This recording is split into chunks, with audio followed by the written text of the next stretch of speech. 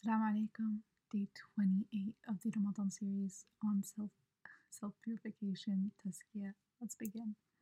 جنات عدن تجري من تحتها الأنهار خالدين فيها وذلك جزاء من تزكى. Gardens of lasting bliss graze with flowing streams, and there they will stay. Such is the reward of those who purify themselves. Surah Taha, verse 76. So, Bismillah, Rabbi shrah li sadri wa yassir li amri. Now, commitment is another prerequisite to faith. What commitment refers to is our purpose to fulfill our obligations that we owe to Allah. So our relationship with Allah is based on two covenants, we could say. The first covenant is primordial, which happens even before our birth. So we have this verse, فَأَقِمْ وَجْهَكَ لِلدِّينِ حَنِيفًا فِطْرَةَ اللَّهِ الَّتِي فَطَرَ النَّاسَ عَلَيْهَا لَا تَبْدِيلَ لِخَلْقِ اللَّهِ ذَلِكَ الدِّينُ الْقَيِّمُ وَلَكِنَّ أَكْثَرَ النَّاسِ لَا يَعْلَمُونَ. So be steadfast in faith on all uprightness, O Prophet.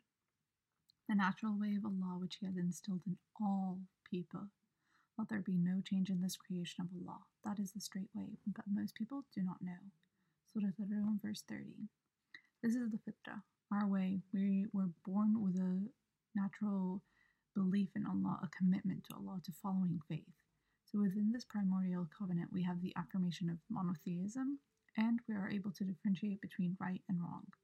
Through this covenant, we understand that we are going to be held accountable for our beliefs and our deeds, our intentions, our actions.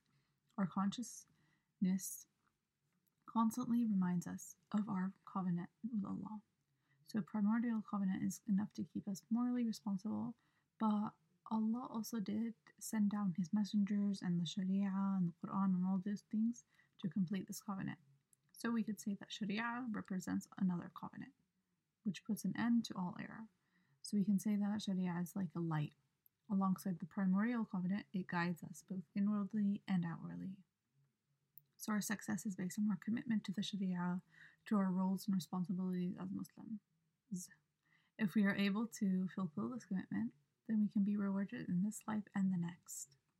And if we don't fulfill it, then we may be punished in this life and the next.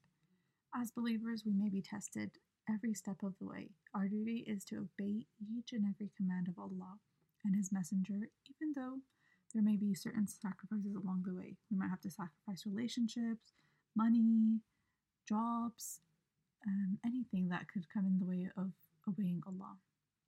And then we have this verse, ليس البر أن تولوا وجوهكم قبل المشرق والمغرب ولكن البر من آمن بالله واليوم الآخر وملائكته والكتاب والنبيين وآتى المال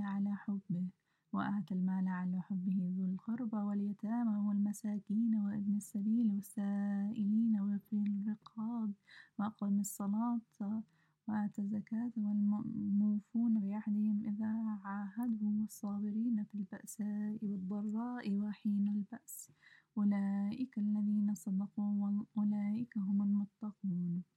Righteousness is not in turning your faces towards the east or the west. Rather, the righteous are those who believe in Allah, the last day, the angels, the books, and the prophets, who give charity out of their cherished wealth to relatives, orphans, the poor, needy travelers, beggars, and for freeing captives, who establish prayer, pay alms tax, keep the pledges they make, and who are patient in times of suffering, adversity, and in the heat of battle. It is they who are true in faith, and it is they who are mindful of Allah. Surah Al-Baqarah, verse 177. So this verse is clarifying what is meant by true commitment to Allah. Commitment to Allah isn't just turning our face to the east or the west. It's more. It's characterized by believing in Allah, in the angels, the book, the messengers. It's characterized by giving to our relatives, to orphans, to the needy. It's characterized by praying, by giving zakah, by keeping to our promises. And this verse was actually revealed to address the Jews and the Christians who at the time thought the important religious discourse was about prayer direction, so whether they should be praying to the east or the west. But this actually doesn't represent true commitment to Allah. Spending generously is an important requirement of faith, as the Quran mentions many times. And another way of showing commitment to Allah is by keeping true to our promises. In the face of despair, poverty, trials, we remain patient and continue to obey Allah. So, in summary, we can say that commitment is linked to consistency. So, as Muslims, we have to keep persevering.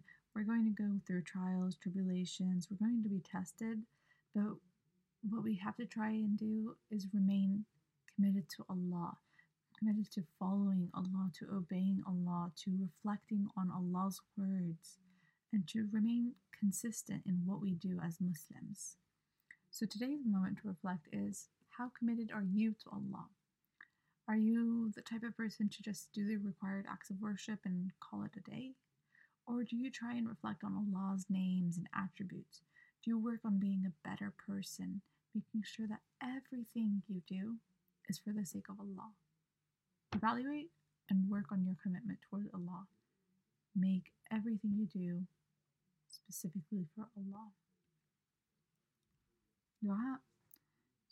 اللهم أنت ربي لا إله إلا أنت، خلقتني وأنا عبدك، وأنا على عهدك ووعدك ما استطعت، أعوذ بك من شر ما صنعت، أبوء لك بنعمتك علي وأبوء بذنبي فاغفر لي فإنه لا يغفر الذنوب إلا أنت. O Allah, you are my Lord. None has the right to be worshipped except you.